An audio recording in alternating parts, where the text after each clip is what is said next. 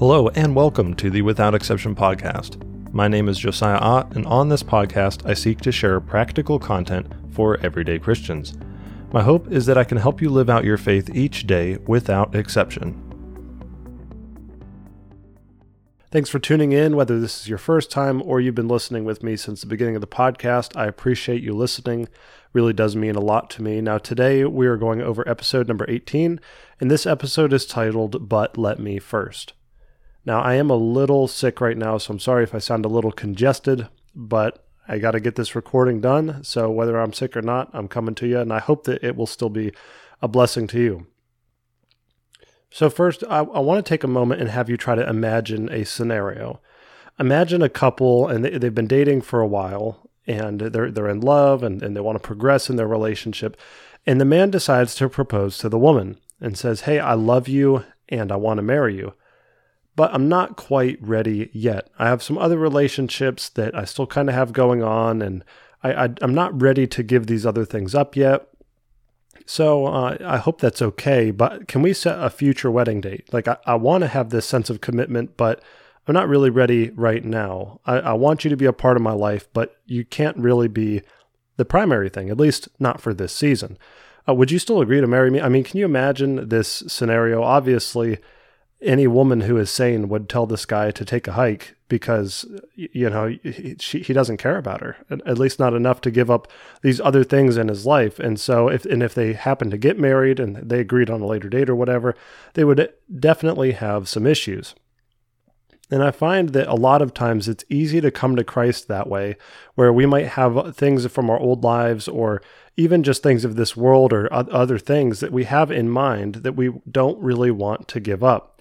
Maybe that there's things that cause our relationship with God to take a back seat or be on the back burner for a season while we take care of the more important things. I know that it can be a temptation for a lot of people that are teenagers, especially that are raised in the church. And it's like, well, I really will get serious about my relationship with God when I get married and I'm settled down and everything, but now I'm just going to live my life.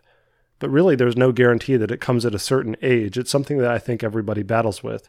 Sometimes people, they'll put their career first, or they got certain relationships they'll put first, even hobbies, or just trying to earn money, or just, attain things of this life. And really, Jesus never wants to be on the back burner. That's not where he wants to be. And in fact, I don't think he'll actually let himself take that place in our lives. And so many of the things, too, that end up taking us away from him, they're not even eternal. They're things that are just temporary. They're things that won't last.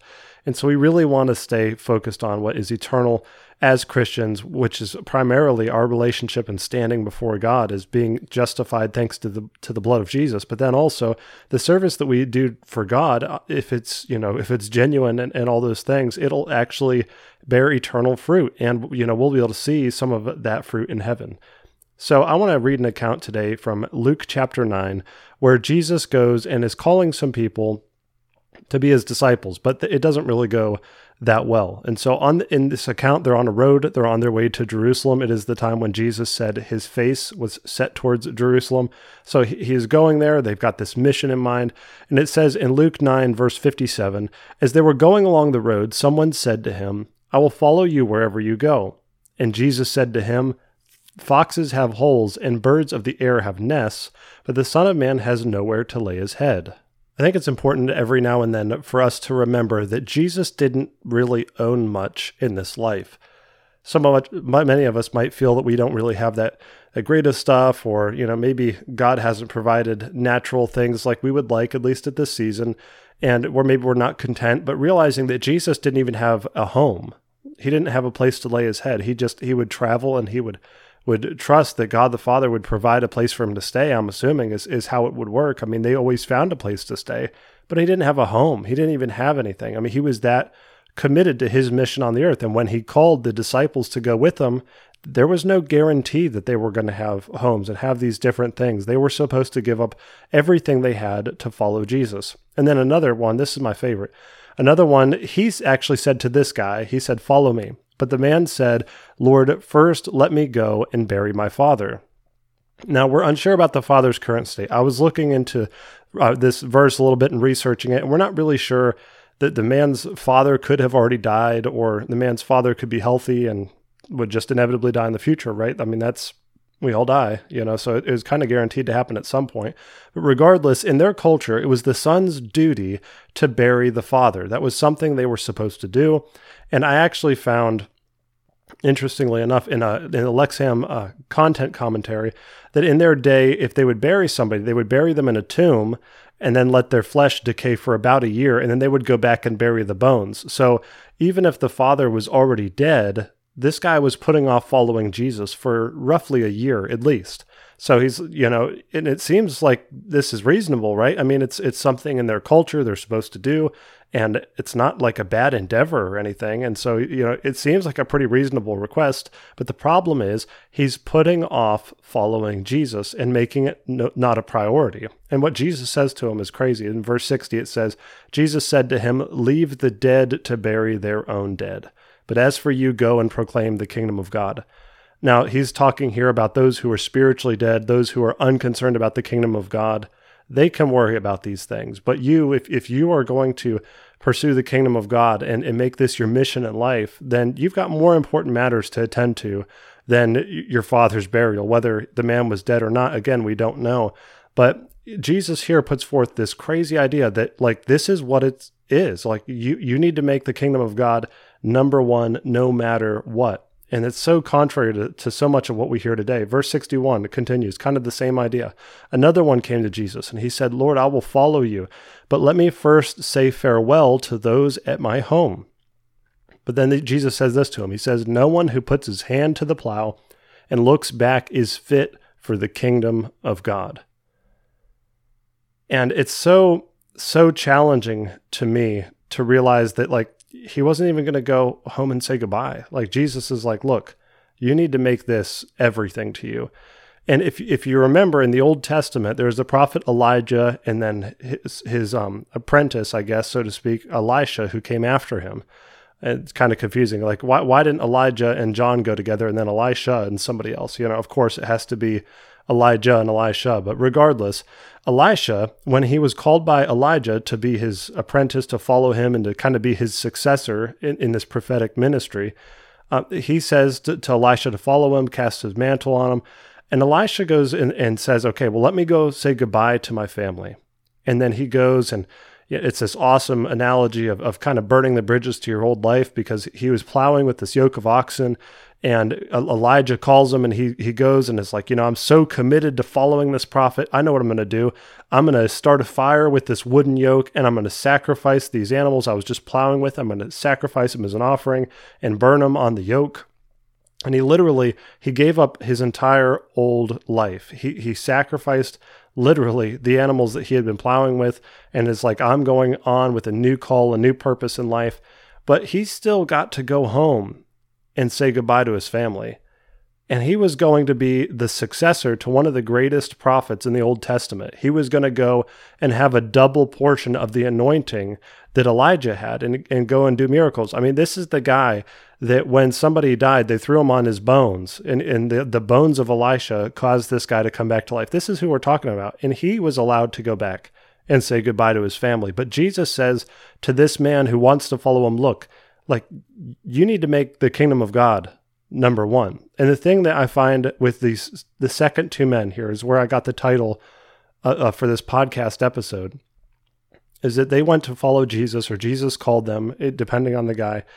And their response was, "Yeah, like, Jesus, I would love to follow you, but first I have some other things I need to take care of." And it's such a challenge to me in my life to look at how many times does God call me to do something, or just in general in life, do I feel like this is something I'm supposed to do for God or whatever? And it's like, but first, I got something else I need to take care of, or God, I need to make sure that I get this done, and I got these things going on, and these things, I mean, first I got to take care of this. And then you realize that by doing this, Jesus is no longer first. And that was basically what these guys said, is like, "Jesus, I will happily give you second place. Jesus, you can have the silver medal in my life. That would be awesome. Like, you can have that position." And Jesus says, "No, that's not good enough. I need to be number one in your life. I need to be first. You need to say, family, I love you, but first, Jesus is calling me to do this." And you need to have that order the other way. I mean, it's so crucial. And And that's what's really the most important thing, is to make sure that he is first. And the thing too is that Jesus messed with their plans. And I know for me, I like having plans. It's so hard for me when I have plans for something and then the plans get messed up, and then you kind of get upset and you're like, oh, I had this all worked out in my mind. It was going to be perfect. And then it went sideways. And, Jesus did this to these guys so bad, like, Jesus, I'd love to follow you, but just let me sort these things out. And he says, no, like you don't get to do that. He messed with their plans. And I don't know about you, but for me, I love having plans. I need to have plans. And it just, I can't imagine what these guys were thinking, because it was in the natural. Like, Jesus was actually there. In our situation, Jesus is not physically here, but there's still things he calls us to do where maybe it's going to mess with our plans. Maybe all of a sudden people feel called to change directions in life, and what they've been working towards their whole life all of a sudden doesn't matter. And instead they move away from that and say, Jesus is calling me to something different. He messed with my plans. And it's something that we all have to accept, is that no matter what, he has to be first. And something that I find in these passages as well is that Jesus was never pursuing a crowd. He was never pursuing numbers. I talked a little bit in my last podcast about him not pursuing numbers, and specifically about Ananias and how he was only, prayed for Saul. It was the only thing that we know that he did in Scripture, at least. And hey, look, it was Saul, right? And so Jesus was never aiming for numbers, though. I mean, the guy that wants to build a massive following doesn't say things like, leave the dead to bury their own dead. That's just not really the nice thing to do if you're trying to get a crowd to follow you. But Jesus was never focused on that, because he wanted a few followers who were completely sold out and the real deal, rather than a bunch of people that were just interested. The kind of people that said, well, Jesus, I would love to follow you, but first let me take care of these other things. When persecution comes, the but first people, they probably would not last. When they were getting pulled apart by horses or being crucified upside down, they would probably leave their faith.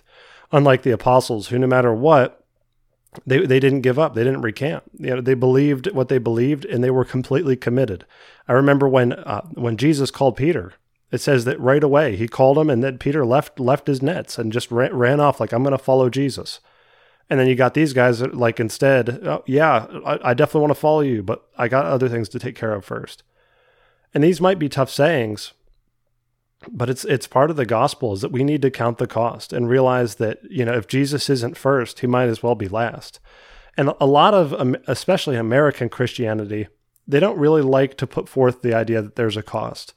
It's so easy for people to just go and say, oh, you want to be saved? That's great. Would you raise your hand? And we're going to make sure that nobody's looking around, or we're going to make sure that everybody prays at the same time so you don't stand out. And I don't like that. Like, I think there comes a point where you need to count the cost. And we were just recently at a youth camp, and one of my favorite moments from this youth camp is the guy that spoke the last night had a bit of an altar call and said, look, every eye open, everybody looking around, like, if you can't do it in front of everybody here, then you're not going to be able to do it out in the world. And so he called people up to the altar, and I thought it was so powerful, because so often people are trying to, remove all the hindrances and make it super, super easy. But the easier it is to come, the easier it is to leave. And so I don't really see Jesus putting forth that model of like, all right, nobody looking around, and we don't want to embarrass anybody. We want to make sure that no matter what, that no one's embarrassed. We want to make sure that you don't have to worry about what other people might think. It's like, no, Jesus said, count the cost. Like, there's a cost to following me. And if I'm not first in your life, then you might as well just not even come. And so I think that's something that a lot of us, especially in America, need to wrestle with, is to realize that he needs to be first, and that there is a cost to following him. And this requires a commitment. And Jesus also said to those who are anxious about the future and about provision, he said to seek first the kingdom of God and his righteousness, and all these things will be added to you. And therefore do not be anxious about tomorrow, for tomorrow will be anxious for itself. Sufficient for the day is its own trouble. So if we seek him first, if we put him first, we don't have to worry about the rest. But if we put everything else in life first, then, he's not there. And then not only that, but that stuff probably won't work anyways, and then we don't have Jesus. But if we put Jesus first and the cause of the kingdom of God first, then all these things will be added. Everything else will fall into place. But it really matters where we have our priorities. So God cares about the order you place things in your life. And if you don't give of your money first, you generally won't have enough to give later. If you don't give of your time first, you won't have enough to give of your time later. If Jesus isn't first, he will not make the cut. It doesn't matter what area of life it is, but if he is first, and if we make prioritizing time with him first and time serving in the church first and giving money first, you always have enough for the other things as long as you get the order right. The kingdom of God in your life, it's either a priority or it's not. There's no fence to be on. We're all called to put him first in everything and to make his mission our mission, and it should consume all that we are. So with that, I thank you for tuning in to this episode of the Without Exception podcast.